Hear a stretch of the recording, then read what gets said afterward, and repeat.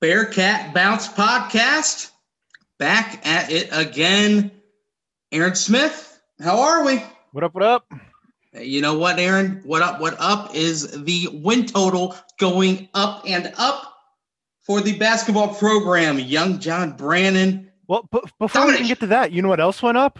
What's up? Dollars that were donated to this community. Oh. I don't know. Up on the pedestal, Aaron. I'm just saying, like, we have to bring it up. Like, it was a big deal this weekend. We get to talk about it before Chad gets on his BCJ podcast to talk about it. So I did want to, and I'm sure they talked about it on the Skinny Pod anyway, but did want to recognize it here that it was just what ended up being, I think, $35,000 roughly. Yeah, 33 total. 33. Yeah. I was just going to say the only thing I didn't like was that somebody I saw on Twitter went out and did a $1 per alumni average to try and say that Xavier won, even though they didn't have the dollar amount, because, you know, just stat skewing the way that Xavier is one to do. Right. Yeah, like the amount of Final Fours and amount of, you know, BCS bowls and things of that sort. Yeah. Well, if you only go back 20 years, we have more wins than anyone ever. Yeah. That's a different podcast for a different story. But like you said, hey, we got to bring up the good, and that is by far the best. Obviously, we're going to dive into basketball, but when you have something like that, just cool to see both. Community. Really cool to see both sides come together and raise that kind of money for the community. It's just outstanding job by Chad and company. Really. Thank you. Yes. Congratulations, Chad. That was awesome. But, you know, it's this thing that can bring together the two, like you said. I even think if you were to ask Yancey Gates and Kenny Freeze to come together and hug each other to raise $10,000 to the exact same cause, I bet they'd do it. It's causes like that brings these two hated communities together, and it's awesome. So, yeah, great way to start it off. I agree. Think you could have gotten Mick and JP together to do? I'd say yes. One hug. Just one hug. I finally got a response today. I tried to get Danny Hurley in after the game on Saturday, but he said he lost his phone in Cincinnati. Oh, gosh. So he didn't see it until today, so he couldn't get in. But that would have been hilarious. Yeah. If Danny would have donated on his way back to Connecticut Saturday. That would have been too funny. I agree. Oh, would have been awesome. Put a little. I tried. I heard this thing is going on. I want to decide not 2 wins in one weekend. That would have been awesome, but he lost his phone. Yeah. It happens. It happens. Happens to the best of us. Left mine in an Uber a couple weeks ago, so happens to the best of us. But the other thing going up and up, as we mentioned, were 2 wins. That makes it not 1, not 2, not 3, Aaron, but 4 wins in a row. Are you up to my level of optimism quite yet? Are you joining me in the land of sunshine and flowers? After the last 2 games, I will say they look like they're playing a different brand of basketball than they had really the entire rest of the season. It's good to see some of these guys bouncing back and playing to the level that we expect them to play, as I'm sure we're going to break all that down. So I didn't want to drop any spoilers here in my opening statement. You do have plenty of spoilers packed in. I know that for a fact. Let's of course touch on the first game of last week, and of course got to mention the original game against Memphis postponed. That was a very close to the game time postponement, as there were some complications in the Memphis program. So as we've seen numerous times all around the country, teams act fast when this sort of thing happens. And before you know it, Temple is coming into town on Friday night. Aaron, your just immediate reactions of how quick things unraveled to bring the Owls into Fifth Third Arena on Friday. And then, of course, the second game in 8 days against the Fighting Aaron McKees. So I before I even get into any of the game breakdown, I think when you see games that are scheduled within 48 hours, I think it was literally just 2 days before they actually had Temple talks to we're going to have a game to when the game was actually played. I think we need to be done with these 4-year, 5-year out schedules. by the time teams are playing, especially in football, by the time teams are actually playing, the teams that they thought they were going to be playing, they're just sometimes not good anymore. I think we need to be done with these crazy, outlandish years out schedules. Just schedule a 1-1 next 2 years, and then move on to the next year. Like, just anyway, that's my little soapbox on that. But to see what the Bearcats did against Temple, and to kind of follow that up with what the Bearcats did against UCF, the name I want to bring up is Chris Vogt. Okay. And welcome back, Chris Vogt. Okay. Finally, he looks like he's actually, and I think his turning point was probably roughly about 5 games ago, where I think there was like a dunk or something that happened, and it was just like something went off in Chris Vogt, and you've seen it build up, and I think Temple was kind of his I'm back, and I think he had a 6 blocks in a game, which was crazy for even Chris Vogt.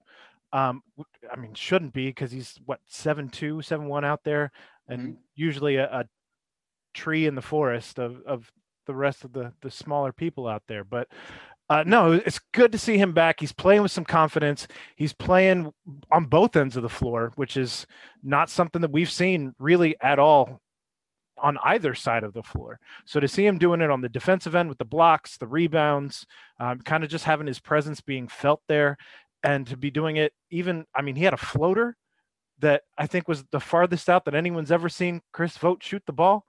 And he laughed about it after, or he had like a smirk afterwards. Like, he knew he shouldn't have made that shot, or at least old Chris Vogt wasn't making that shot. But again, he's playing with the confidence, and I feel like he's kind of playing in the zone. That it's good to see Chris Vogt just finally get his legs under him this season.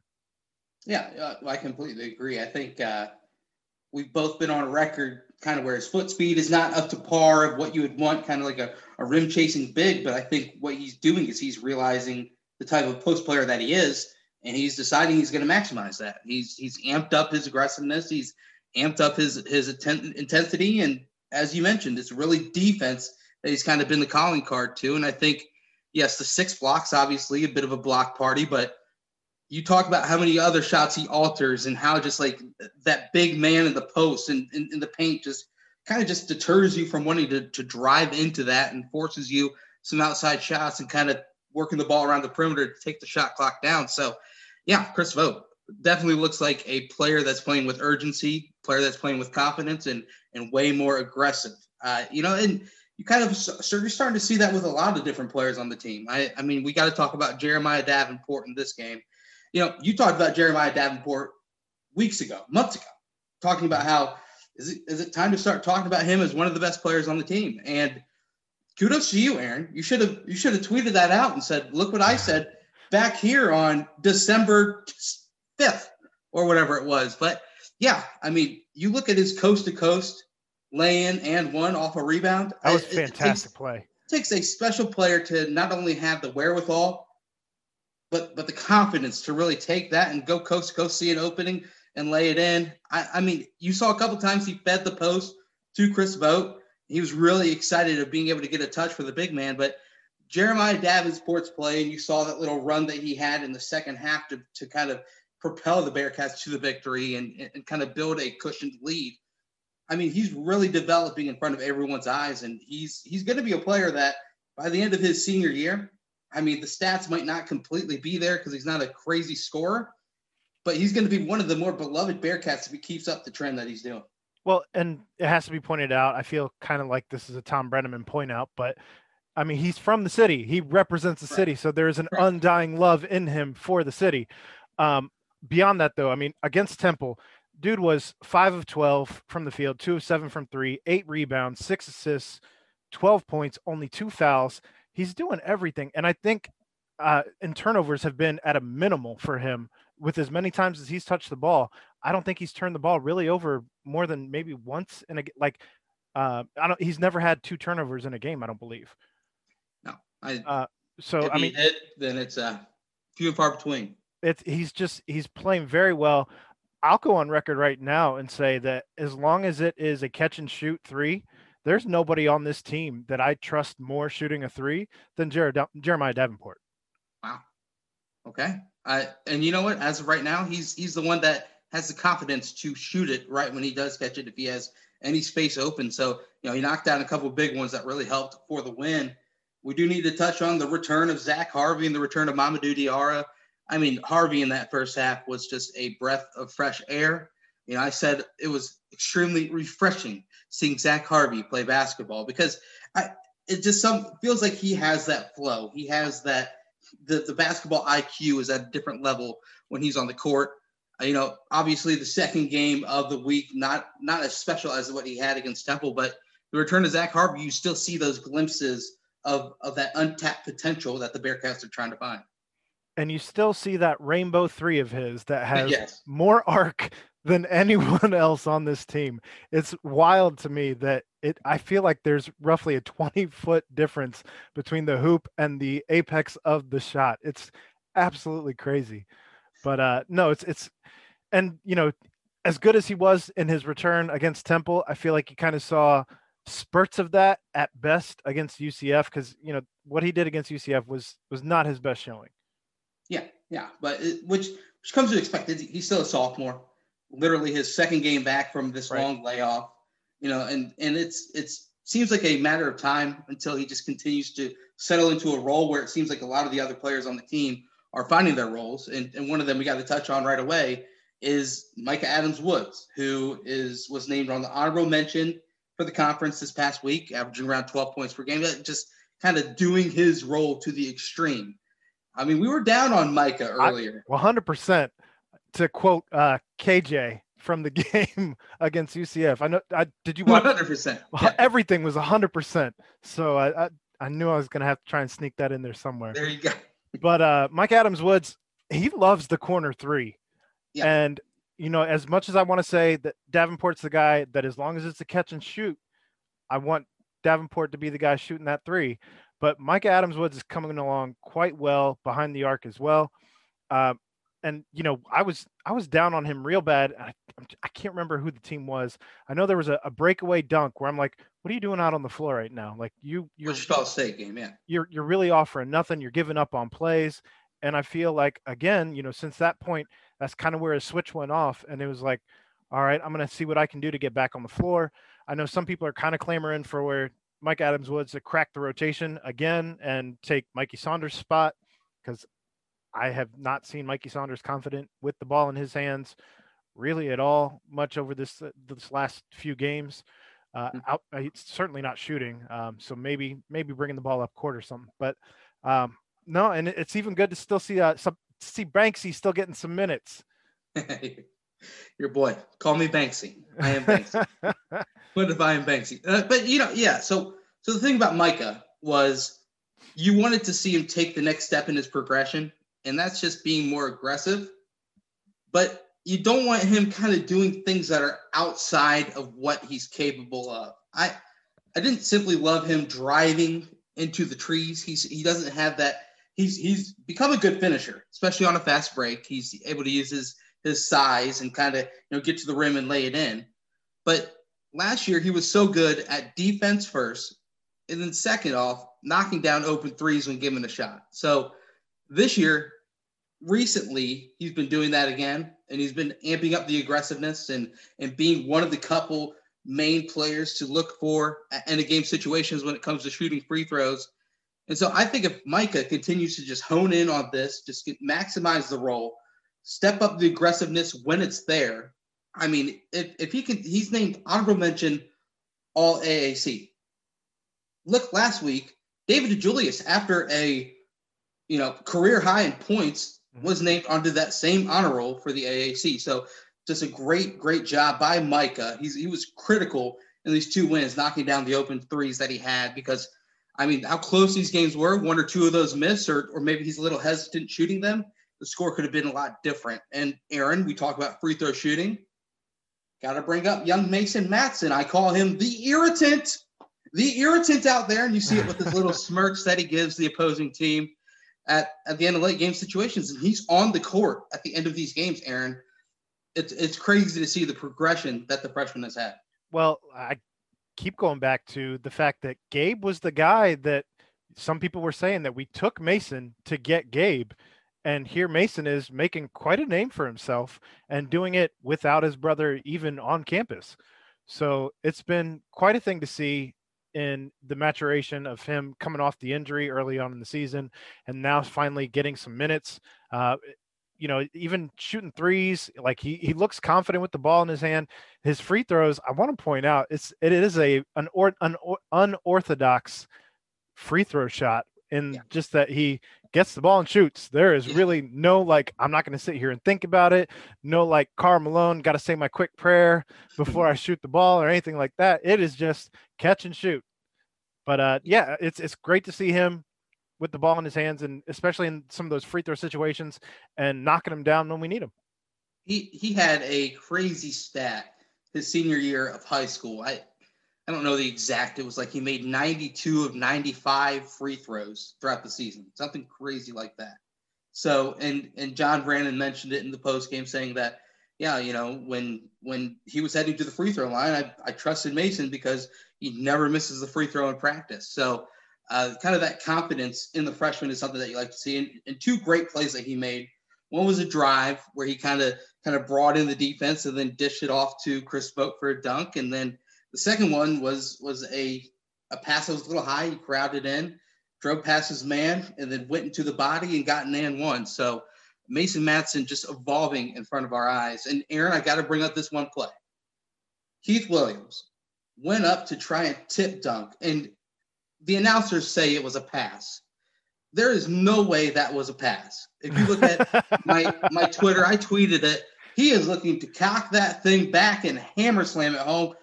He didn't get the opportunity to, but that would have been one of the best putbacks since Melvin Levitt helicopter, possibly right. Melvin Levitt. Yeah, would have been amazing. I'm with you. I think I don't think that was a pass. I think he was trying to make the forever Cincinnati highlight reel. Even better than SportsCenter top 10. And I mean, gosh, where were you when Gary Clark had that dunk against Memphis? The fast break alley-oop. That was at home, yeah? Yes. Then I was in attendance. So was I. It was after the first half. I brought a friend to the game. I drive from Indianapolis every time to these games. And my friend is saying, hey, let's go get some refreshments during halftime. And I'm waiting for him to get out of the bathroom. And then I hear everyone just erupt. I missed the Gary Clark dunk. Oops. I've never been more angry in my life. He was not the biggest Bearcat fan. He was just excited to come with on the journey. And it was one thing that I will always look back on very sad in my life, is that I missed that live in person, but I watched the replay and pretend that I was there, and I got very anxious, just very loud in the crowd. But that would have been another similar situation with Keith, but he did not slam it home. In the end, Bearcats win, and then a quick turnaround to UCF. Well, Aaron, what were your thoughts heading into that game? So you bring up Keith, and you're talking about Keith not making the highlight reel. Mm-hmm. What about Keith not being able to drive to the hole? Because it doesn't matter if you're in the arc. It doesn't matter, like the circle underneath. It just doesn't matter. Everything is a charge against poor Keith Williams. And I just feel like it's a combination of the fact that the refs think that Keith Williams fouls often, so they're prepared to blow the whistle on Keith Williams often. So it's just more of the same, because that's the reputation he's established for himself this year. But I also think it's, some of it's justified. Don't get me wrong. He does make some bonehead plays, but what are we going to do about this charging stuff? Because it slows down the game. I think it's awful. I was tweeting about this during the game. I miss post play. I miss dunks. And I feel like when you have as many charge calls as you're calling, people aren't going to the cup the way that they used to go. So because you don't have the physical game, you're forcing people to, if you're going to take a mid-range, why even waste your time on a mid-range? Because it's not a high percentage shot. Go a couple steps back and step behind the arc, but then you become a game of threes. So I'm tired of watching threes.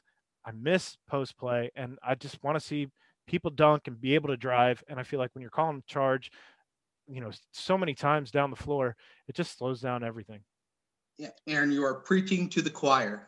So I raise a question to you: who had a more unfair whistle, Keith Williams this year or Jaron Cumberland throughout his career? Well, the body of work against Jaron, because everyone knew he was a train coming through. Like, Yeah. you're not going to be able to stop him. And he much in the same way that Kevin Mitchell, if you remember that name, blast from the past from the Cincinnati Reds, when he would run around second base, I was always nervous that he was just going to keep going right into left field. Like, he could not stop. Just big guy gets a head of steam, and you're just worried about him being able to stop. Jaron Cumberland, much in the same way, he can't stop. So when he put his head down, you knew he was going through. So you were kind of almost expecting it, if anybody got in the way, that he was going to get hit with the charge. With Keith, though, there's a whole different level of finesse to his game, and it's not that he can't stop. It's the fact that he's not going to stop because he knows he can get to the hoop. So it's amazing to me how many guys are getting the charge call when their feet are still moving, because I thought that was a thing, but apparently that's not a thing of the past. It doesn't matter if your feet are still moving. You're going to get the charge call.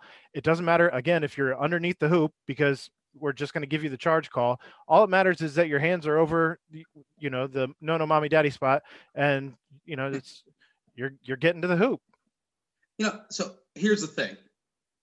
A lot of fans, so college basketball, being a fan of college basketball it's a treat, because the NBA and college basketball are just two completely different sports when it comes to just the amount of talent and the amount of just understanding of the game of basketball. I mean, you look at just Sunday night, there was a game. It was Drake versus Loyola Chicago, two teams that will more than likely be in the NCAA tournament this year.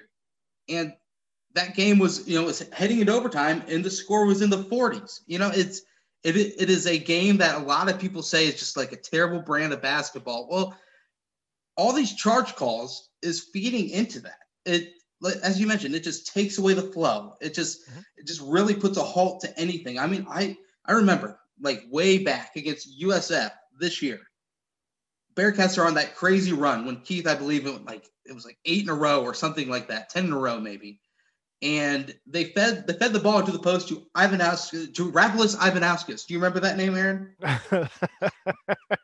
Fed the ball in the post to Rap, and Rap turned to lay the ball in, and they caught him for an offensive foul. That led to a TV timeout, and then after that, the Bulls were able to raise their way to a victory. I had to look him up. I'm sorry it took me so long to respond. I had to look him up. He played for us. He's a professional basketball player, Aaron. That's what I see. It's on his wiki page. Yes. So, it really takes away flow. It is a way to completely stop the chance for a run or any momentum that a team is building. But it's something that needs to be visited. Well, you bring up the difference between NBA and NCAA rules. How about the James Harden step back, like his little jump back three that he'll take?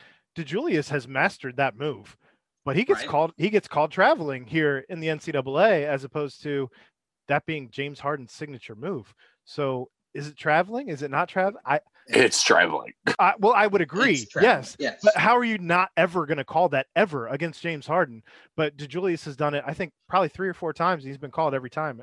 Personally, I hope he doesn't do it again, because it's getting called every time. But I did see a player for, I forget who it was, one of the top teams, might have been Baylor, and they did the step back and drilled a 3. It might have been Oklahoma State in a game that they were playing, like Kate Cunningham or something like that. And the step back, definitely a travel, didn't get called. So it just shows you how that whistle is still controlled by a human being. So we can go on and on about this.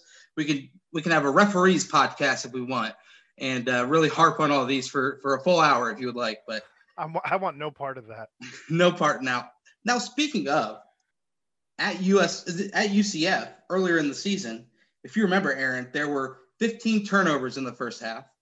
There were 3 technical fouls called against the Bearcats, and just really no flow at all. A little different in the first half this past weekend on Sunday.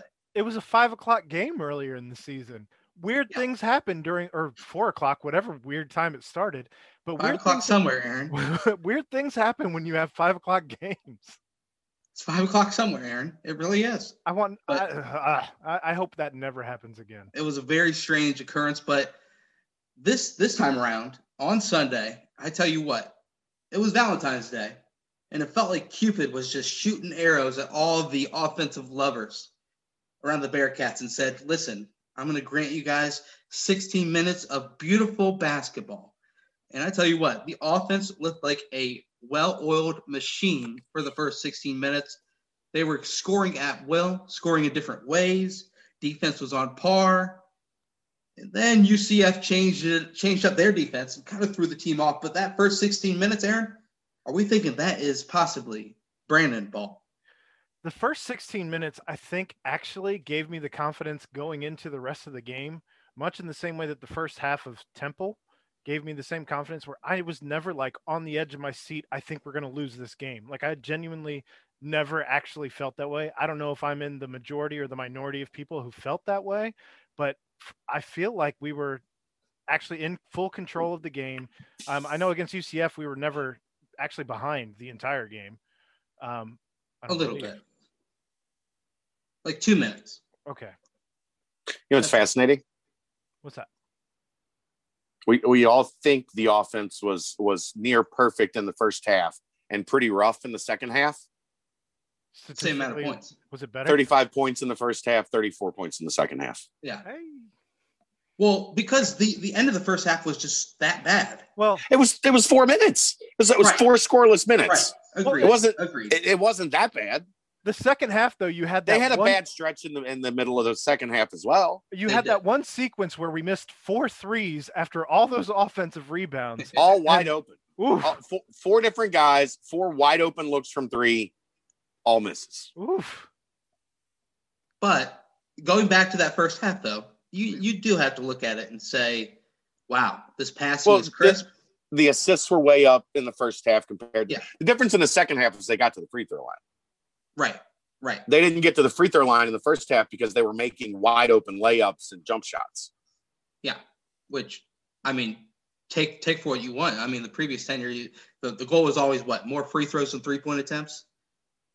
More free throws than your opponent. More made free throws than your opponent has attempts. Right, exactly.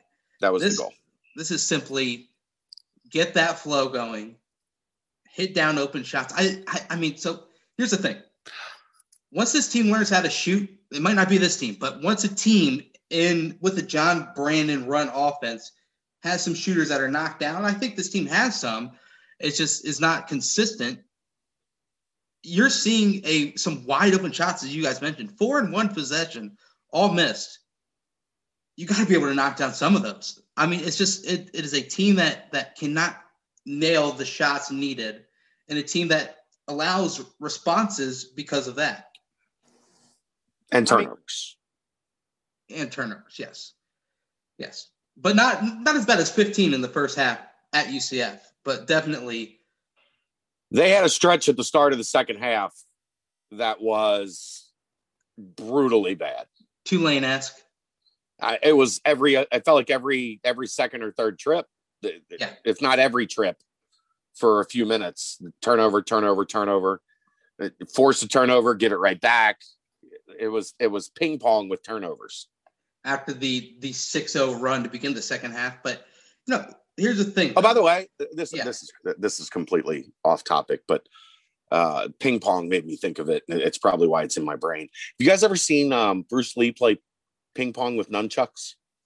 Really? It's uncanny. I've never seen anything like it. You guys have watched it? Really? It popped up on my timeline today. Someone was like, every time I watch this, I'm completely mesmerized. And I had never watched it before. And it was literally like Bruce Lee with a dude, like a professional ping pong player, just with nunchucks, like, wata, wata, wata, wata, wata, wata.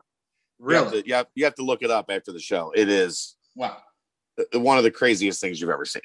Wow. So you're telling me, what was the name of his 30 for 30, The Sound of Water or The Art of Water, something like that? Yeah, something like that. This man can play ping pong with nunchucks. Oh, yeah. It's and bananas. like twirling them, doing like spin moves, like spiking the ball, like legit. And they had a couple different camera angles on the one that I saw to show that it was like legit. Like they were shooting from behind him and you could see like all the It was wild. It's one of the wildest videos I've ever seen in my life. I'm happy if I can just rally back and forth for 10 times. I mean, shit. Yeah, no, with good. Nunchucks. Wow. Nunchucks. Impressive. Nunchucks. Aaron, how's your ping pong game? Not good. Not good at all. I think I was actually probably better at beer pong than I was at ping pong. Woo! Which that should actually come as no surprise to anyone. Wright State did breed some good beer pongers, didn't they? Wright State, wrong school. Hey, baby, heard that. Wow, that's fantastic. But going back to the game, when things started to amp up, and when I tweeted this, it was a close game with about 6 minutes left, and I said this is a time when recently, like last 3 games recently, the Bearcats had made winning plays to pull out victories down the stretch. Mm-hmm. And before that, it was the opposite way. Aaron, there was one player who became a closer, and he really performed extremely admirably down the stretch against the Knights. You talking about DDJ? I'm talking about Mr. DDJ, Mr. Swagger himself, Mr. Golly, he does a doggone good post-game presser. Yes, DDJ. So I know a lot of people were down on Brandon, especially after Rapp left, after the slow start by DDJ, about who Brandon's bringing in as far as these transfer guys. Like, what is he doing? And we had the situation last year and all of that. It's just with the Spaniard. So it's not been a fantastic track record, but DDJ, getting his legs under him and getting to the level where he's at, showing leadership, showing that, it's when you look at him, it's hard to think that this dude's only a sophomore and not a senior out there. Just the way he plays, the way that he's on the floor with the other guys, he's always hyping other guys up. He's always, you can literally see the leadership is tangible. Like it's there. You can see it. It's an aura around him. And it's fantastic to see, him start to get his legs under him. The same time that we're also seeing Vogt get his legs under him. The same time we're seeing Davenport look like maybe the biggest leader on this team, at least vocally. And Keith is starting to, kind of get the handle on not being the guy and finding hit. Everyone's finally finding their roles. And it's a thing of beauty. And what we were talking about for the first, 6-7 games is we're not seeing these roles defined. We're not seeing anybody really look like they know what they're doing on the floor. And now I feel like we're actually seeing that. And it's led to 4 wins in a row. Yeah. And so DDJ, the only thing I agree completely, but he is a junior. So sorry, kind of just that upperclassman type feel to him. He is bringing that. But as you mentioned, he was not a starter at Michigan. He came off the bench. Well, he'll still have 2 years left though after this season. Yes. Yeah. With the COVID thing, it's everyone's given the chance at an additional year. I think that's where my head was at. Sorry about that. Yeah. But yeah, you look at what DDJ has been able to do is every single time that he drives there at the end of the game. It looks like he can get that bucket whenever he wants. But he knew at this point he's got the trust from his coach. He's got the trust from the other players to the point where he can make those plays. He can be the one to put the team on his back and close out these games because they needed a closer. You've seen this with the Bearcats, and you saw it, of course, with Jaron Cumberland recently, and then Sean Kilpatrick. Keith Williams, that's not really his thing. He's not going to be a one-on-one break you down.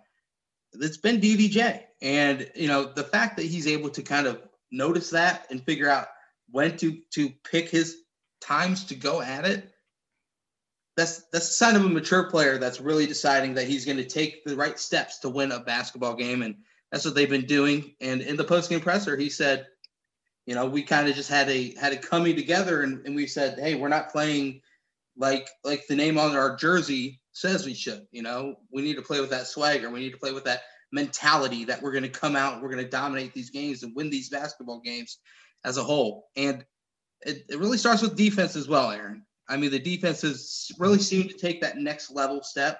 And John said it. He said their identity is half-court defense. And you saw that with Chris Vogt against Temple.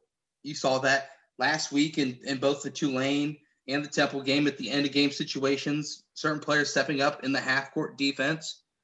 I mean, this is a team that is starting to figure out, yes, the opponents haven't been top notch. This is not the top of the conference, but these are games that they should win, and they are. The way that UCF played us the first time around, though, right. I mean, that I would not say that UCF isn't at least top-notch talent. I mean, the way that that Brandon Mahan plays, I'd love to have a Brandon Mahan. Mahan against us. He only plays like that against UC. Which, I mean, I'd take a CJ Walker, though.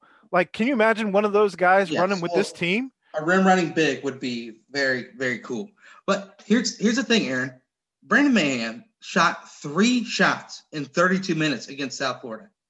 3 field goal attempts in 32 minutes against South Florida. And then he comes out and he's nailing like behind the backboard shots from the corner. Harry was out of bounds. That should have been called. He was out of bounds under the hoop. And it looked like the pass might have hit out of bounds as well, but I don't know.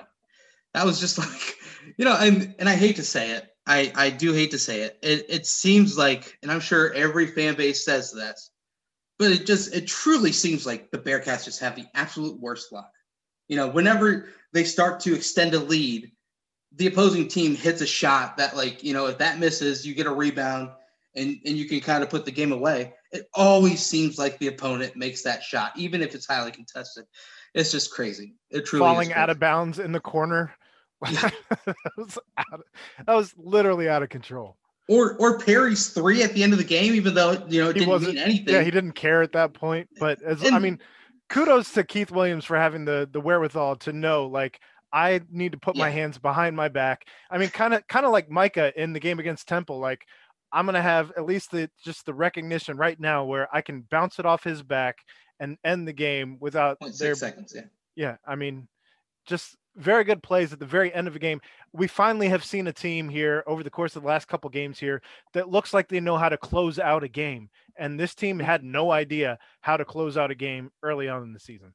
Yeah. And so based off of what John Brannon said in the presser after the Temple game, he said that it was 23 games since the staff has taken over that have come down to the final minutes, final few possessions. So now 24 with that UCF game. And that is just fascinating. What is considered a blowout for the Bearcats? Like a 6-point win? Beating the spread. Oh man, I don't want to talk about that. I learned my lesson last week. It was great watching them beat Tulane, but I tell you what, man, talk about some bad beats. But anyway, this is a team that's starting to bring it all together. And then the worst thing with a team that's rolling and getting more time on the court and coming together as a whole is another layoff, and this is a built-in bye in a situation where you could have been able to schedule another game this week. And there were 2 teams, Aaron, that could have easily scheduled a game with the Bearcats this week, and that is Wichita State and Houston.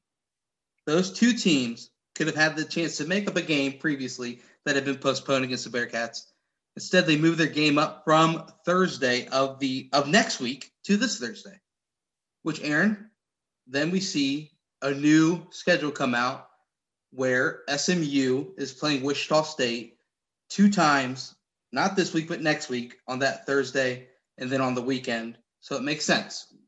Mm-hmm. The AAC is allowing Wichita State to get in as many games as possible and SMU to play against a Wichita State, I believe, this is my thought, to give those 2 a boost to their resume to try and get a second team into the tournament talks for the end of the year. Here's the problem with that theory. They were already playing next week. No, I know. So you move it up so that Wichita State has that open spot so that they can play SMU now.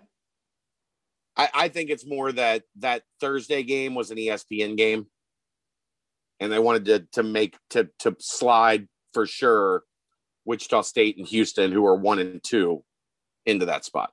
Right, but it also gives Wichita State a chance at an additional game that next week. And Chad hasn't been quiet about the fact that he thinks that the AAC has been railing against the Bearcats this entire rescheduling portion of the season, where we have more away games than everyone as far as the amount of away games to the ratio of away games to home games. Brian Thornton. It was understated when his name was mentioned when he got the job. But no, it wasn't understated by me. I wasn't though. I meant like the AAC kind of. They're hiring who to run basketball? I'm not understated on much. That ain't really my thing. What was his record against the Bearcats? Do we know? I don't know. Probably good, unfortunately. Right. I mean, so Brian Thornton? Yeah. I don't know. I'm that's who's making the decisions. I wish everyone could kidding me. I wish everyone could see the visual of Chad wearing his V-neck white tee. His hair looks like it's been in a knit hat all day. I don't know how many times he's been out shoveling, but I want everyone to see Dad in all of his glory right now. I've been messing with. No, my hair was actually like really pressed down and flat, so I've been kind of like airing it out, fluffing it up a little bit as we've gone through the podcast, getting it, I think it's a good look. Thornton was 1-1. I took 1-1 against the Bearcats. I took a picture. It's going to be on my Twitter for anybody who needs to follow at AC Smith 37. I mean, that's a good. I like if you're going to take a picture, I would take that one. That's a pretty good look. It's pretty much the one I got. You're good. Okay. Man. I think it's a pretty good look. I'll tag you in it. Brian Thornton. Thornton scored 3 points and grabbed 1 rebound in the loss to the Bearcats his junior year. His senior year responded with 20 points and 12 rebounds and said, I am going to continue this in my life. Just wait for it. 15 years down the line, I will show you guys I am a proud Xavier alum. And I guess that's what we're getting. I guess that is truly what we're getting right now, which then begs the question. I mean, I'm just going to bring one of these or a bulk of these BBP mailbag questions up right now. And because it involves what's going to happen this week. First question is there a possibility for a UC North Carolina matchup? I say, they would love it, but I don't think that'll happen. I think that UNC's kind of got their pick of the litter there. And they scheduled Northeastern, by the way. Did they? Already figured it out. Wow. Well, here's my thought on that. Why I didn't think it would happen is because a loss to the Bearcats would hurt them pretty strongly. They scheduled Northeastern, not Northwestern. They're not gonna lose to Northeastern. At least I don't think. The eternal optimist strikes again. I mean, come on. Let's see. They weren't gonna lose to Cincinnati either. Northeastern's 164 on Ken Palm, 9-7. Sure, they would have given them a game. Oh, they lost by 18 to Georgia, so I guess kind of comparable to the Bearcats. But anyway, I never saw that as a chance. Never did. So, Aaron, the next question involving this. If they were to play this week, would you rather it be against a top-level team, a bubble team, or just anybody at all? What's your take on a game this week if it was Banana Land and you could just have your wish? Which one are you taking? At this point right now, what I would, if it was, a dream scenario and I get to pick what it's going to be, I'd like a measuring stick game. I'd like to see, a team that's worth a damn while we're on a 4-game streak here, while the players have confidence, while Vogt is playing his best ball all year, while DeJulius is playing his best ball all year, and the rest and everybody else is doing, finding their roles and filling the holes. And, I would just like to see a measuring stick game, to see somebody who maybe they're ranked, maybe they're at least top 50 KenPom, and, just to have an idea as to where this team stacks up. Yeah, I'll take any team, even if it is Our Lady of the Lake. I want a confidence booster, and if that is a team that's going to give you a battle, then get a battle, gain experience, and continue to get better, which is what they've been doing. Truthfully, I'd like to see that Xavier, that Tennessee game, or even that Georgia game again. Yes, hindsight 2020. But here's the thing. So that measuring stick game is on Sunday, and the sunshine and rainbows kind of starts to, hopefully Lucky Charms type situation on Sunday. But, it's going to be a tough game, obviously, on the road at Houston. That's why another game in the middle of the week would have been just nice to just continue to raise that boost of confidence going into a game that, you've got probably less than 10% chance to pull out a victory there. But hey, crazier things have happened. But either way, it will be interesting to see if a game does happen. I know here in Indianapolis we're getting hit pretty hard by snow. I heard you guys went from 9 inches to 2 inches or something like that. So not even that. I think we're going to be lucky to get an inch and a half. Okay, so the Mother Nature side of things is kind of deteriorating. So many "that's what she said" jokes in there. Oh, I know. Yeah, I kind of laid up a softball for one of you guys to hit out of the park. So. No, so I don't know. I don't think it looks likely for a game. Just be nice to your meteorologists on social media, for God's sake. Are people giving them a hard time? Channel 9. Yes. I mean, we'll just say yes. They predicted 12 inches, and we got 1. You're going to get a hard time. Was it just because it was all sleet? Yeah, it was all sleet. Okay. Well, which didn't make sense. It was 20 degrees, man. Didn't make sense. The upper air temperature never dropped. So the lower air temperature was low, but the upper air temperature smoked some weed, so it was high. Ooh, and then we got sleep. Yeah, bleeble, blabble, blobble. You guys obviously went to school for the wrong things. That was pretty good. Oh, I could have been a meteorologist for sure. I could have been a professional failure. It would have been for fantastic. real. I had a buddy that used to do weather for Channel 19, and he got a job in Phoenix.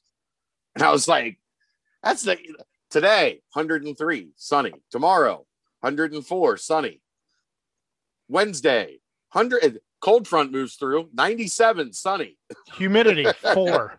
Right. That's the easiest. Why do they even have weather people in Phoenix? Right. That would have been awesome. I never would have left. I'd have been the weatherman there for the rest of my life. It's the training. The chance of rain today is 0. Again tomorrow 0. There's 8 days a year where you're like, there's a 40% chance of rain today. Rain might happen today, folks, but don't get at me if it doesn't, because it's great when it doesn't. But yeah, I mean, outstanding. I don't think the weather part of it. I know that was an issue. John mentioned it in his post-game press conference a bit. I don't think that'll have any effect on it anymore, unless some crazy pop-up storm happens. So I don't know. I just don't see any way, because there's no AAC opponents available. I mean, the only other one was Temple this week, and that would have been a stretch as well. Been there, done that. And obviously can't play them 3 times. So I don't know. It's thank you, Wichita State and Houston, pretty much, is the way I look at it. And out of conference, I don't know. See what happens. Usually that comes down to... Thank you, Brian Thornton. Right. Sure. Usually, yeah. So it might just come down to coaching, who John has with his, in his text group to figure out, hey, you guys got this open slot. Let's figure something out. Or if not, but I guess, Chad, they got to get AAC approval, even though with that as well. So, yeah. So quick question for you while we're still talking about basketball before we move on to viewer questions and all of that, or listener questions, viewer. But we could put up the video. Why do you think Mikey Saunders is starting right now?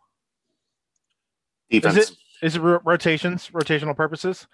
I think they like the spark he gives them out top defensively, from the jump of a game, ball pressure.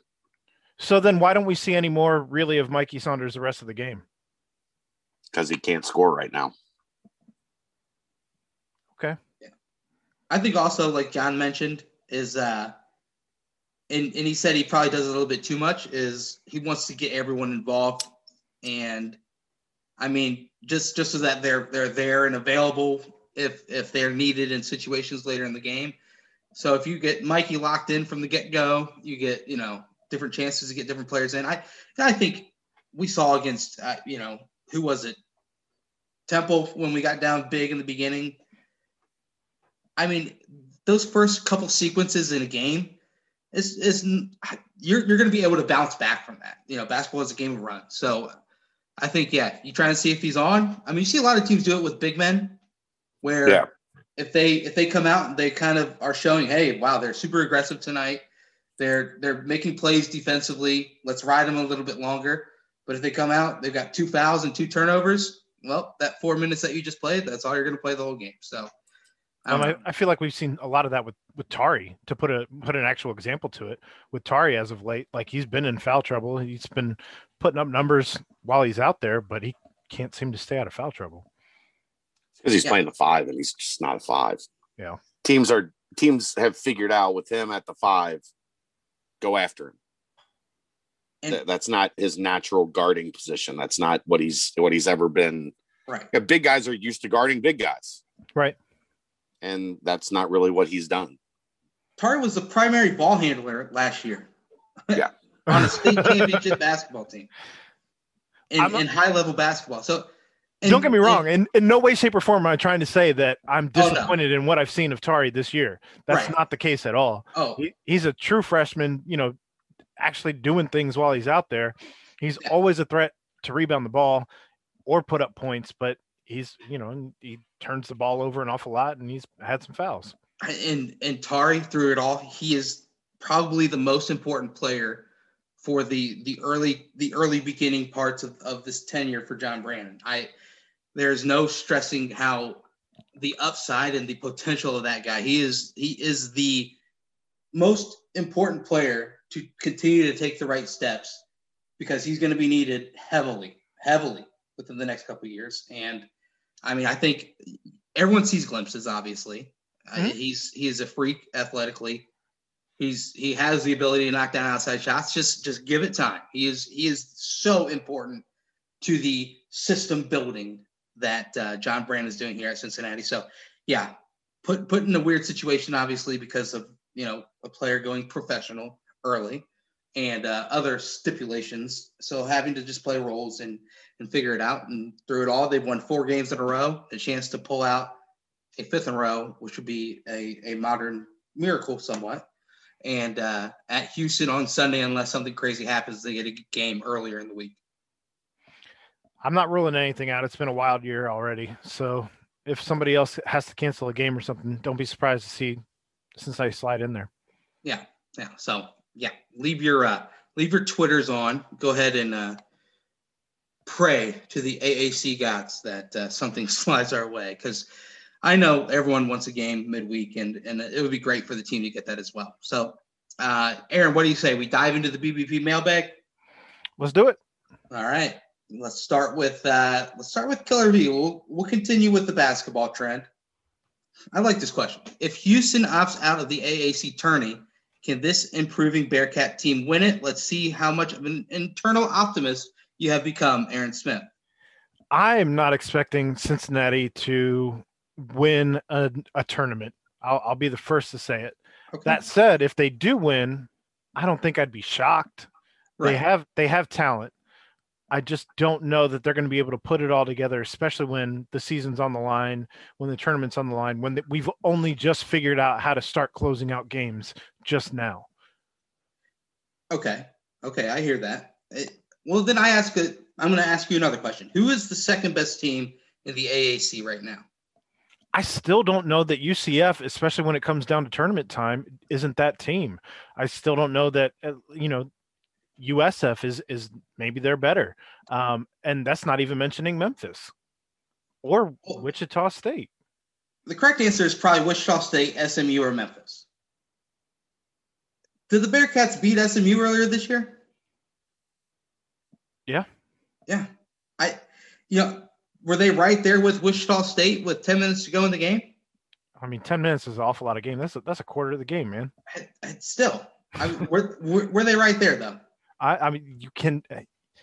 I don't know that I like that stat, but I'm saying three-quarters of a game and then to lose it on the last quarter of a game, that's still a lot of game. I mean, and then you look even at South Florida, had them beat. It's my point of view on it is Houston is leaps and bounds better than every team. Yeah. And there's no doubting that. You take them out of the equation, I think it's a crapshoot. I really do. And I think and I said, and to my defense, right. I said I wouldn't be surprised, but right. I wouldn't be throwing money on them. Yeah. Either. Unless the odds were really, really good and where I'm making like $100 on $20. Oh, they were very, very good earlier in the year. Very, very good. So, I think, like you said, yes. Wouldn't be shocked if it happened. Would they be the favorite? No.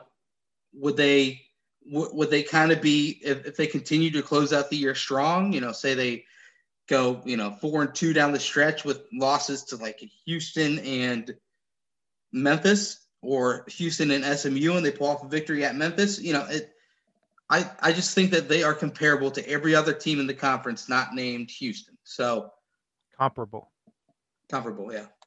So it'll be interesting down the stretch. Next question. What player? Let's roll into this. Okay. Football question coming at you. No, let's stay with basketball. How do you balance the wing minutes between Keith Williams, Micah Adams-Woods, Mason Madsen, Zach Harding? Aaron.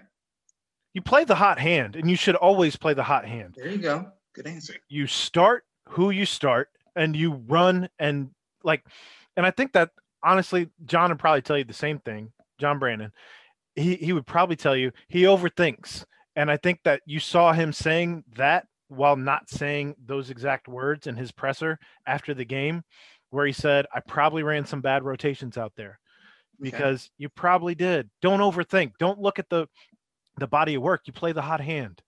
So if Zach's not having a great game, he is coming back from COVID. We don't know if he had COVID or if he was just contact tracing, but regardless, he's just coming back. He's only on his second game back. You play the hot hand, continue to run out, Davenport, continue to rrun out, especially in this last game, Micah Adams-Woods, continue to run out Keith Williams as long as he's staying out of foul trouble. You play the hot hand. Yeah, which as you mentioned, that's what John said, and I completely agree. Play the hot hand. Obviously, you want Keith to continue to make the senior winning plays. He's going to see all of it. And Mike is out there, great free throw shooter. Mason's showing that as well.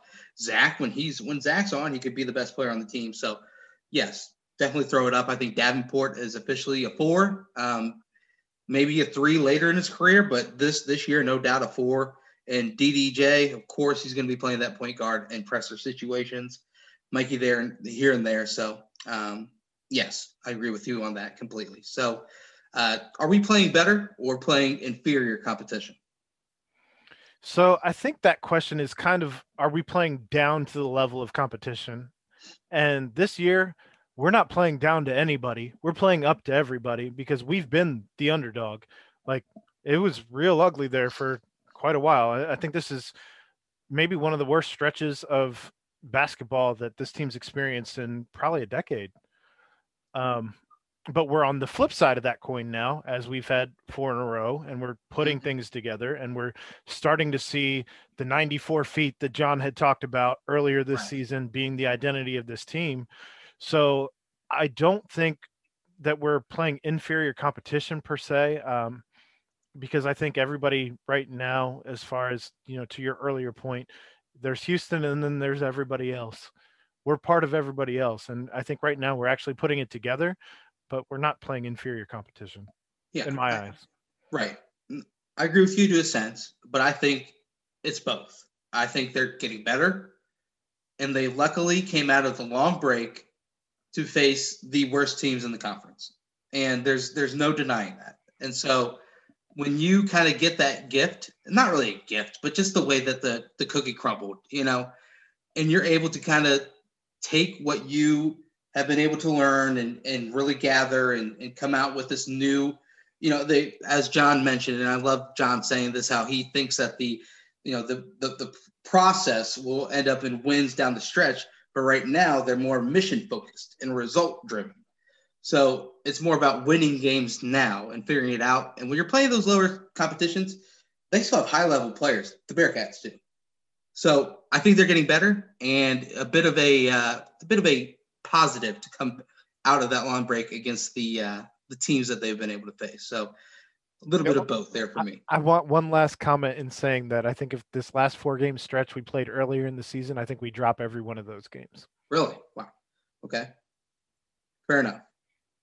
For a while, it was we were making losing plays down the stretch instead of winning plays. Just Fair saying. enough.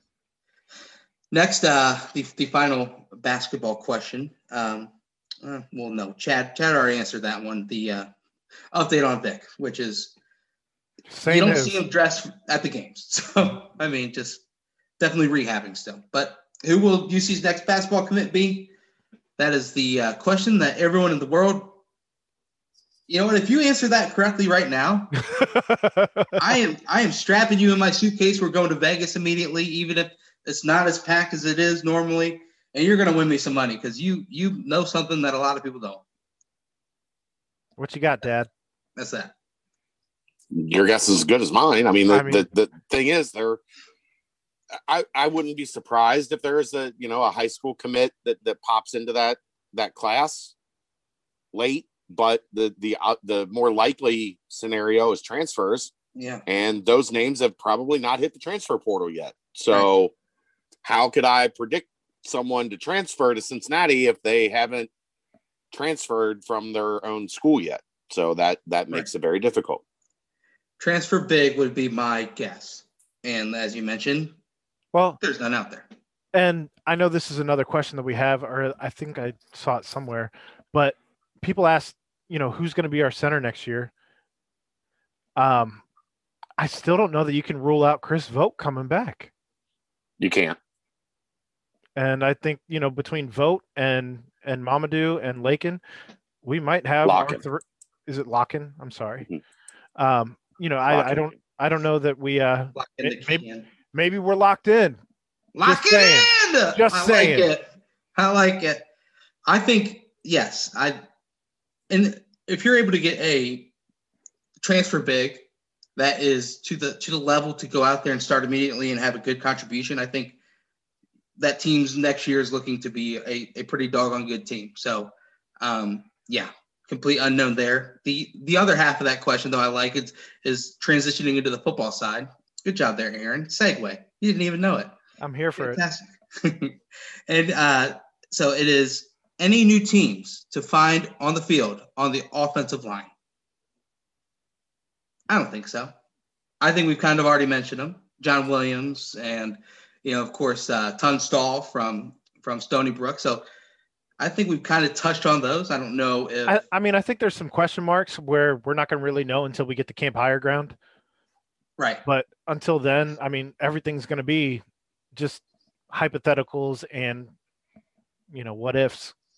But we just don't know until we see the guys get on the field. Plus, not to mention, Higher Ground's what? Not until August? August. Yeah. So we are a full half year away from – these guys doing whatever they're going to do between now and then in the weight room. There's a lot of development just in your body, that some of these younger guys especially are going to have between now and then. Mm-hmm. So, there's a lot of stuff that could happen, whether it be injury, fingers crossed, that's not a thing, but also the amount of weight that these guys could put on between now and then. If this was a year ago, 2 years ago, I would say Mal Glenn. Right. Because that dude's a grown man already. Yeah. GAM, grown ass man. But right now they're pretty damn well set at guard. Yeah. You got Vinny, unless there's a change where they think they want to try Vinny back out at tackle again. But I think he's settled in at right guard. You've got O'Quinn and Cooper. You've got Woodside. You've got Marcelo Mendiola. Yep. You know, you've got a lot of guys that want to get on the field at that guard spot. And, you know, guys that have multiple years in the system. Now, Mal Glenn is here. He's enrolled. So he's going to get spring ball. So, you know, if there's a surprise name, that would be it. I'm really interested to see what tackle looks like on the 2 deep outside of Metz. Because, you know, John Williams is going to be there. You know, Tunstall is going to be there. You know, Metz is going to be there. Who else joins them kind of at the top of the roster at tackle? Collinsworth is a great talent. I think he's, you know, probably a year away. I think he could be a guy. Gavin Gerhardt. Gerhardt's probably an inside guy. You think? I don't know that he has the length. I mean, Right. He's a guy that you could probably use outside. Yeah. But I don't know that he has the length and the foot speed that they're ideally looking for at tackle. Kobe McAllister. Kobe is another one. Probably a tackle. We'll see on his development, you know, where he's at, where he's projecting as we get into camp. I mean, that's that tackle. I mean, I'm pretty confident it's probably going to be Williams and Tunstall as the ones. Right. As long as Tunstall holds up, you know, because that ain't going to be an easy gig against this defensive line. Like, hey, welcome back to high level football. Here's Myjai Sanders. That's Myjai Sanders. Yeah. Good luck, kid. Good luck. Kind of question I got in my head. So, for both of them, Jake Renfro obviously came in and he is a great player at center. Jakari Robinson putting in work. We've seen him be a dude of the week. We've seen him, you know, a couple times. Brady Collins talk about him. Is there, Jakari, is there any chance that we see Jakari tried out at a guard, or is that plays a hot hand? I mean, maybe, but like I said, guard is already really crowded. Like, yeah, if you skipped out Vinny outside, maybe. But still, yeah. But there would still be dudes that are bigger and more built to play guard. Like Jakari's 6 foot. 6 foot. Yeah, like that's you know, there's not a whole lot of dudes that can do that at the size that he is. Right. As he continues to move farther away from snapping the football. So, I mean, maybe, I don't know. Well, and as we saw how valuable it is having a backup center available. Absolutely. You know, absolutely. He performed pretty doggone well against Georgia, which is asking a lot going up against the Hog Mollies that were up on that front line for them. That's a fantastic word. I'm super proud of you. Hey, I dug into the mailbag for that one. We know the young names. It is time for some of them to turn, you know, development into production. Right. But that's what spring football is for. I mean, you know, a lot of these questions we're not going to know. You don't know how somebody's going to look until you get some reps. Yeah. That are essentially live reps. John Williams is a case in point. Yeah. Well, I was going to say center. You know, we had no idea we had question marks at center with Jakari. We didn't until Jakari went down, and then all of a sudden, that's a whole different conversation. So there were a lot of people that looked at Jake Renfro and said, "This kid could start the day he walks in," and that's why I tried to ask that in the signing day press conference, and Luke tried to clown me. I'm going to send him that video. I'm going to send him that video. Actually, is what I'm going to do, and be like, "Remember this? Remember when I tried to talk about how good Jake Renfro was as a center prospect?" Go ahead. To Luke's defense, Jake did play all over the front line, but if you are that talented, whichever hole you're needed at the most at the high school level, you're going to be put there. You can hide someone at center for the most part if you truly think about it. But he was a center. Yes, he was a center, 100%. Now, didn't you get stiff-armed on talking about center here a couple weeks ago with Luke also? No, that was people bringing that video back up. Okay. When Jake was named freshman All-American. Yeah, some people brought that video back up and said it was one of their favorite Chad Brendel, Luke Fickell exchanges because Luke didn't want me speaking out of turn. You're revealing our hand, Chad. Right. No, you would never. So the best part is at the end of the video, he's like, Crook, he's not a center, is he? And Crook is like, we certainly hope he is. It looks like you need to stop talking to Chad. That was a great Brendel Fickell press conference moment. There are many of those because he really enjoys giving me a hard time. Now you refer to him as dad, right? No. More, dude, we're like 3 years apart. I mean, I just didn't know. I thought maybe he was grandpa to me. So it's like Uncle Luke. I was kind of getting uncle. He's your great uncle. That's fine. Luke is Uncle the coolest guy out there. Gosh, can we talk about that TikTok that the football Twitter page put out? That was hilarious. Poor Pat Lambert. Man. Did he shit his pants, right? Like he had to go home and change his drawers. He did. He actually shit his pants. Yeah. But the bad thing is he went to the meeting room with crap in his pants. Of course he did. Of course he did. My favorite, here's my favorite of the whole thing, and this was mentioned on the board as well, is all Luke said to Amy was, can I call you back? And she's like, why are you being so mean? Yeah. As if can I call you back is the meanest thing that Luke Fickell says to Amy Fickell. That was outstanding. The whole thing, outstanding. Top to bottom, the whole thing. Yeah, it was great. Trey Tucker just waking up. Yeah. Jared Dokes apparently missing the call entirely and tweeting about it later. Well, he's probably at a workout. Well, I mean, that goes without being said, but it's still just fantastic. Hudson being like, nah, man. Nah. I've seen this. Nah. Mike Warren. Our boy Brady was great. Yeah. Mike Warren be like, Coach. Yeah. What are we doing? Cortez Broughton in his Chargers gear. What's up, Coach? What you got? Which is awesome. Awesome to think about. Luke has built a relationship with Cortez and Copeland after only being with them for 1 year. That just shows and the team stunk. Yes, the team was terrible, but you see how close those guys are. Only one season with Coach Fickell. That's awesome. Awesome. It was really good. It was really, really good. Oh, that was about as perfect like a fit for Luke to do that because of the way everybody respects him. Where they're like, yeah, call me back. It's fine. Am I the only one that wanted more? Like I wanted more. Like 4.5 minutes was not enough. Yeah. Give me more. It was really good. Well, and another cool thing is obviously some coaches approach their team different ways, but you can tell that Luke goes in, gives his phone number to every player. Yeah. And they all just know, hey, his coach is calling. It's like no biggie when he calls. It's just like coach is calling.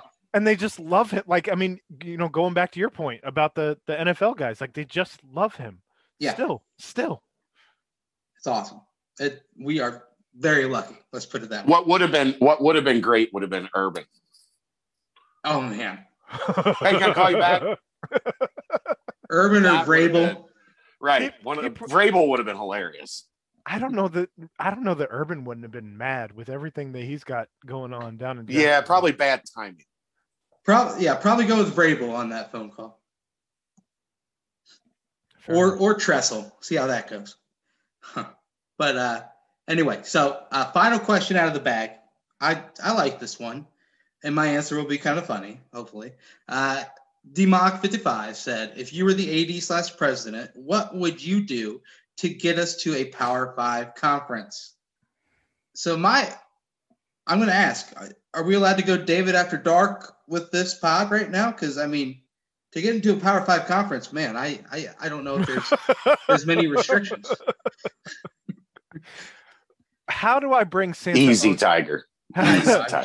How do I bring Santa Ono back?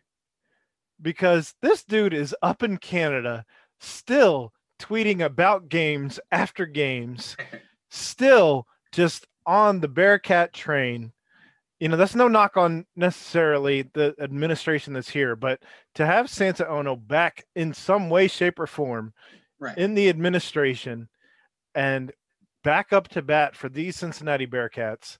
He's running like a top 100 university in the entire world. Look, I get it. I'm just saying that's how I would go about it. What do I have to do to bring Santa Ono back? Yeah. That's what the question was. That's my answer. I think Cunningham put it out pretty simply. He said, Luke Fickell's contract extension was number one. Had to get that done right after he was hired. But I think always in the background, number one is always doing what it takes to get to a Power 5 conference. So I think they're doing the right things. I think they've got the mentality to get to that next level, and it is through football. It's through just, putting out a product that is this past year was huge. And hopefully with more renovations down the line, if hopefully that comes and different things of that sort, maybe then they can get the ducks in order to put out that resume that is willing to be thrusted into the Power 5 conference. So, I don't know. And so what schools would that are Power 5 shouldn't be, Aaron? Well, before we even get to that, I did want to point out, I got a notification from Yahoo Sports roughly an hour ago. At least that's what it says on my phone. It says, can Gus Malzahn boost UCF into the Power 5? And somebody wrote an article about it. About a team that, to be, in my opinion, in both football and basketball at this point, is below us. Yeah. So, I mean, why is this? Yeah, but it's newsy. That's why, because they're hiring. I understand. Coach, so. My point is, though, if we're talking about them being boosted into the Power 5, I'm not sure that Cincinnati doesn't already have that resume. I'm not sure that, when it comes down to it. Okay, but they weren't writing about Cincinnati. They were writing about the new coach at UCF. I'm just saying. UCF is also a massive school. They've got they've got like 60,000. A monster enrollment. I don't know. It's not a knock on UCF. I'm just wondering who is the next wave, because it's not just going to be one team that makes it into the Power 5. Right. It's going to be a several team thing again, I would think. Maybe. But I would think that it's going to be, Cincinnati, Houston, Memphis, UCF that's being considered out of our conference. Yeah, for sure. So I'm just wondering, to kind of counter that question is, what are we doing to separate ourselves from the other three teams? Top 10 football team. Just got to get the other things in order that is representative of a top 10 football program. What we have to do to get an article like that is get a new football coach, and I don't want to do that. No, I don't. No, we're not going to get one. So, just understand. My point being, just understand like the perspective of the article, and it wasn't enough. No.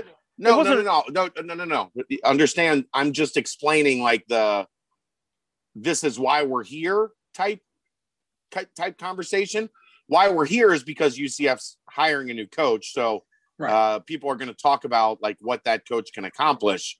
Where I'd rather not have those conversations. Well, and the same articles were being written about us, maybe a couple of years ago. Yeah. Well, nobody was writing that when maybe the senator from Alabama left. Oh, they may have written those articles though after Fickell turned the program around after 1 year. Yeah. Yeah. So Gus Malzahn, interesting hire, obviously. Did you guys see that one question that was asked at the press conference? I didn't see anything from the press conference. It said, Coach Malzahn, I know that you were the head coach at Auburn for a while, but do you understand, and you had to deal with, fan bases, crazy fan bases, but are you understanding what you're walking into here at Central Florida with this fan base? Yes, I think the expectation for him every year was to beat fucking Alabama. I know. I was like, that is the worst. Like, what is this question? Come Sorry, on. Dan. And he did, and he still got fired. You can't ask that question. You cannot ask that question to a coach of Gus Malzahn's level. I don't know. It should be very interesting to see what happens with Dylan Gabriel after he removed anything to do with UCF from both Twitter and Instagram today. Yeah. It's usually pretty clear what happens when somebody does that, isn't it? The only two people he's following on Twitter are Ole Miss coaches. Okay. Hotty toddy, good God Almighty. Hotty toddy. Great tailgating spot. Just saying. Very interesting. The Grove, yeah, the Grove can get after it. Bars close at like 10 p.m. though. Kind of strange. At Ole Miss? Yeah. It's not BYU. It's Ole Miss, right? It is Ole Miss. Something about that southern. Deep South has some, weird bar rules, but it's okay with family stuff. Yeah, for sure. And then, of course, God, I hate you. Gotta ask this question. Could we do the crosstown support for our community rivalry every year? Chad, I think that's a great idea. I think it's a great idea. I mean, I think it's something we could definitely explore. Have to be altered a bit, obviously. Yeah, I mean, this is unprecedented times. One of the things I think that's going to be difficult is once we get out of this, like that's not going to really be a thing. Restaurants are going to be open. People are going to be able to find a different avenue type. Yeah, there would have, you'd have to mix up different find different avenues to support. Right. Of course, I had people all butthurt because I made a joke that like, does UNC and Duke do this, or does Kentucky and Louisville do this? So of course well, the student newspapers at Duke and UNC did a fundraiser one time. You know what the fundraiser was for? It was for the student newspapers. I was like, you make a great point. If I get to keep this $20,000, that's great. I don't. What happened? Shut up. What happened with the Mirror account? Dude, I don't know. Was that a thing? Weird. Yeah, that was the thing. There was a Mirror account. Did you have to report it to Twitter? Yep. Reported it, blocked it. It got blacklisted. Wow. Yeah, somebody showed up with somehow there was a Mirror account that when people would ask how do we donate, it would send out false information. Like a bot? Yeah, I think it was. Yeah. Oh, that's so. How many followers did they get? It was an already established account. Oh, geez. So I think they just used it to change the @ name, change the profile picture. So gross. And then try to do that stuff. Yeah. Man. It's pretty wild. Probably Coreytown Carl or whatever that guy's name was. Sheesh. I have a few ideas, but I'll keep quiet. There you go. I stayed above the fray. There was a lot of people that talked a lot of shit. Yeah. In my mentions and whatnot and what have you. And I stayed out of it. Good. I wanted this to be a genuine and wholesome ordeal. Were there more Norwood establishments that received money outside of just Dana Gardens, or? Yeah, they so Norwood. I didn't keep up with the Xavier stuff. You can imagine. Dana Gardens shared some with Stone Lanes, and then they donated to another group that was gathering money that was going to donate the money to Black-owned businesses in Norwood. So, yeah, they shared it around as well. We've got about $11,500 that we are going to sometime this week pop around downtown and Clifton and make some people's days. So stay tuned to my Twitter. Yet again, it just was another example of how the Bearcat community and the Musketeer community can come together for a great cause. Tip of the cap to you, Chad. That was an awesome idea. Executed professionally, executed fantastically, and a lot of people just benefiting from it that truly deserve it. And just an awesome thing overall. Just like the basketball team, 4 in a row. a chance for a big statement. The biggest statement of the week. It's a good week. It is a good week. There's no doubt about that. Also, goodbye to Coach Tenuta. Good for him going to Virginia Tech to be on staff where his son is currently an offensive lineman. I see that as a move to just, be there with those that truly matter at the very tail end of your career. Tenuta was obviously awesome to have here at Cincinnati. Just one of the best sound bites that he had with the Wired Wednesday. Didn't get much out of him, but when you did, he always was gruffing and saying the best stuff out there. So, hey, numb nuts. What was that? Hey, numb nuts. Hey. That was his nickname for Carter Jacobs. Okay. Solid hey, numb nuts. Solid nickname. But anything else from you guys? I'm hoping we get another game in before Saturday, but we'll see what unfolds this week. Would be awesome. Don't hold your breath. I get it. Would be awesome. There's no doubt. But basketball team's looking up. If anything, they're playing hard. They're playing defense, and that is what we all know all too well for the Bearcats. But Aaron, if you're good, Chad, if you're good, let's go ahead and sign this one off. Go. All right. Well, hey, for Aaron Smith, Chad Brendel, I am Brent Young. Yet again, this was the BBP on BearcatJournal.com.